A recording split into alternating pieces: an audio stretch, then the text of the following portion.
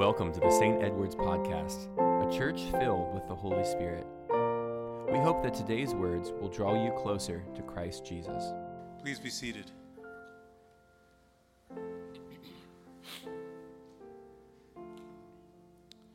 Well, happy Trinity Sunday, a day devoted to the essence of who God is. Holy, holy, holy, Lord God Almighty, God in three persons, blessed Trinity, as the hymn sings out. God is revealed to us as one God. Jesus declared this when he was asked, which is the greatest commandment? He said, the most important one, answered Jesus, is this: Hear, O Israel, the Lord our God, the Lord is one. God is also revealed to us in three persons, Father. We can see this in our second reading from 2 Corinthians chapter 13. The grace of the Lord Jesus Christ, there's the Son, the love of God, the Father, and the communion of the Holy Spirit be with all of you, one in three, the three in one. This was expressed in the Creed of St. Athanasius from the late 4th century, which is found in our prayer book beginning on page 864. If you have a prayer book at home, I encourage you to read that sometime today. What I want to focus on concerning the Trinity today, though, is the way that God is described as unity. In the Creed, it says that we worship one God in Trinity, and Trinity in unity, neither confounding the persons nor dividing the substance. In a similar way, later in the Creed, it declares, so that in all things, the unity in Trinity and the Trinity in unity is to be worshiped. This is affirming that God is one. We do not worship three gods, we worship one God, a God who is the very essence of unity. And in that, we worship. God has called us to be in unity too. The final prayers of Jesus in the Garden of Gethsemane before our Lord was arrested, there were prayers that he said for his disciples and all believers to come, that we would all be one, just as Jesus and the Father are one. In Ephesians, St. Paul reminds us of the unity of our faith when he writes, there is one body and one Spirit, just as you were called to one hope, baptism, one God and Father of all, who is over all and through all and in all. And when we understand that God is with us through all and in all, we can follow the guidance of the Spirit no matter what comes our way. Unity of our faith following the Holy Spirit, even in the most difficult of times. I recently read a post on social media from a friend of mine. His name is JJ. He's the director over at Camp Wingman, our diocesan camp. He shared some words written by a woman named Leslie Dwight. She wrote this: What if 2020 isn't canceled? What if 2020 is the year we've been waiting for? A year so uncomfortable, so painful, so scary, so raw, that it finally forces us to grow. A year that screams so loud, finally awakening us from our ignorant slumber. A year we finally accept the need for change, declare change, work for change, become the change. A year we finally band together instead of pushing each other apart. 2020 isn't canceled, but rather the most important year of them all. And I think that's a powerful message. Not just because it is a positive outlook, not just because it's a great approach to life, although the first 4 verses of James chapter 1 are very similar in regards to persevering through trials. But I think it really resonates with us as Christians because it mirrors our calling as Christians. When we are led by the Spirit, no matter the circumstances, no matter the chaos, even when there is pain and fear, God can guide us to do amazing things. Let me share a story with you of how the Spirit leads us, how the Trinity leads us, even in the midst of chaos. A couple of weeks into this virus time that we're still in, early in April, as people around our state were beginning to lose their jobs. I remember having a conversation with one or two, maybe three people, and one of those people was Deacon Kim. And I mentioned that we need to do something.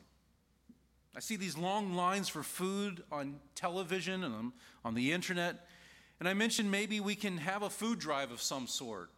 Lake Care's food pantry was running low, and maybe we could cook some spaghetti meals. I don't know. We got to do something. We need to do something to help our community. And then people began to mention to me that if we get this stimulus money, that they would like to donate it or part of it to help people in our community. And so we waited and prayed, contemplated, we talked, and Deacon Kim and I felt the nudge of the Holy Spirit toward having a spaghetti dinner. Well, one problem, actually a couple problems. We don't know how to cook for 100 plus people. How do you do that? More problems.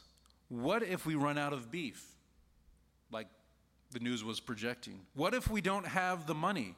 Will people volunteer in this virus time, or are people too scared to come out and help? How will we get the word out to know for people to come? Well, I called my friend Rick Pirtle, who cooks our community dinners. I thought, well, I'll check with him and see what advice he could give. Deacon Kim reached out to Carol Jaskolski. We began to pull the idea together. People started donating money, and when they heard about the mission idea, we spread the word through the Lake Care's food pantry, and we took a step of faith. The first week came, and we didn't have that great of a showing. But we had a guest come that night from First United Methodist across the street right over here, Janet Westlake, and she mentioned taking the extra meals 7 blocks north of here and hand them out to folks that we find. And so we did. We took out about 30 meals up the road, prayed for a few folks, and gave out some meals, letting them know that Jesus loves them, and here's a free spaghetti meal for you. The next week came, and Deacon Kim reached out through the city. They came and took some pictures and started advertising for us. The first night we gave out 65 plus meals. The second night we gave out 85 plus meals. The last 3 Thursdays we gave out over 100 meals a night. We had over $6,000 raised for these outreaches. We gave families $20 Publix gift cards to help them out. In all, we gave 475 plus meals over those 5 evenings. We took dozens of prayer requests. We saw tears in people's eyes as they experienced the love of God. But there's more to the story. The Spirit was still weaving this story together. A lady named Misty from the city wanted to volunteer, and she came for the weeks, the 2nd, the 3rd, and the 4th weeks. Well, on the 3rd week, she went with the team that was taking meals 7 blocks north of here. And she saw what we were doing, and she told Deacon Kim, I got to connect you with someone I know. And so she did, and that person was Pastor Bobby Rowe. He's the pastor at Saving Faith Baptist Church. And he came himself and helped serve. We served 50 meals from his church parking lot. We felt a connection in ministering together. And so far, we have talked about helping with his grab-and-go snacks for the youth in the neighborhood where they're at. We are looking to partner with him to have free lunches distributed in that neighborhood to the youth because they can't make it to the library or to some of the camps. We are looking at other joint outreaches, bringing our churches together for a joint picnic in the future. And it was Bobby Rowe who talked with the city of Mount Dora and the Mount Dora Police Department about having a walk for peace, love, and unity yesterday, where he invited me to speak. All that because we thought it would be helpful to serve a meal of spaghetti.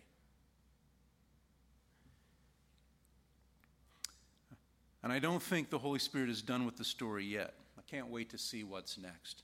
But I can tell you this. If I would have thought, well, let's do a spaghetti dinner, and then I'll get an opportunity to speak in front of hundreds of people with the city.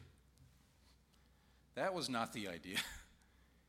It was just the subtle leading of the Holy Spirit, opening doors through our church's faithfulness.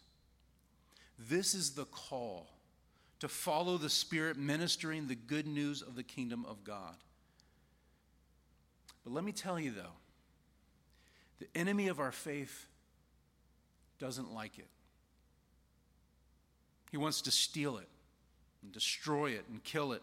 As it says in 1 Peter chapter 5, be alert and of sober mind. Your enemy, the devil, prowls around like a roaring lion looking for someone to devour. There is an enemy who is real, and St. Paul reminds us that the enemy is not flesh and blood. He writes in his letter to the Ephesians, for our struggle is not against flesh and blood, but against the rulers, against the authorities, against the powers of this dark world, against the spiritual forces of evil in the heavenly realms. If the enemy of this world can get us to focus on things that are not of the kingdom of God, then he can cause animosity and tension and struggle and fear. Jesus said in Matthew 6, seek first his kingdom and his righteousness. Anything we place above seeking first the kingdom of God, there's a name for that in the scriptures, and it's called idolatry. Fear can be idolatry, and it can stop us from moving forward. Jealousy can be idolatry, and it can cause rage and anger. Even politics, the meta-narrative of our day, the lens that so many people look through first as the first filter is politics. So often, it can be idolatry. And it can cause us to turn against each other, limiting our impact. We need to seek first the kingdom of God. What we need is the unity of our faith, to mirror the unity of the Trinity, to be consumed by the one Spirit. We are not all going to agree on everything, and that's okay. Hopefully we are gracious about that. But we should all be striving to seek first the kingdom of God. And the best way to seek the ways of Jesus, the best to soak ourselves in Holy Scripture and pray. And when we pray, come, Holy Spirit. Come, Holy Spirit. Fill us with the fire of your love. And boldly we move forward, remembering the promises of God, such as the last line from our gospel reading where Jesus said, I am with you always to the end of the age. And that includes the year 2020. May we continue to follow the leading of the Holy Spirit and continue the story that God is giving our church. Amen. Thank you for joining us in this conversation today. We will continue to pray that our teachings are impacting you for the kingdom of God. If you'd like to learn more about our community, you can find us on stedwardsepiscopal.com or on Facebook. And of course, we'd love for you to visit us in beautiful Mount Dora. May God's grace fill you as you go in peace.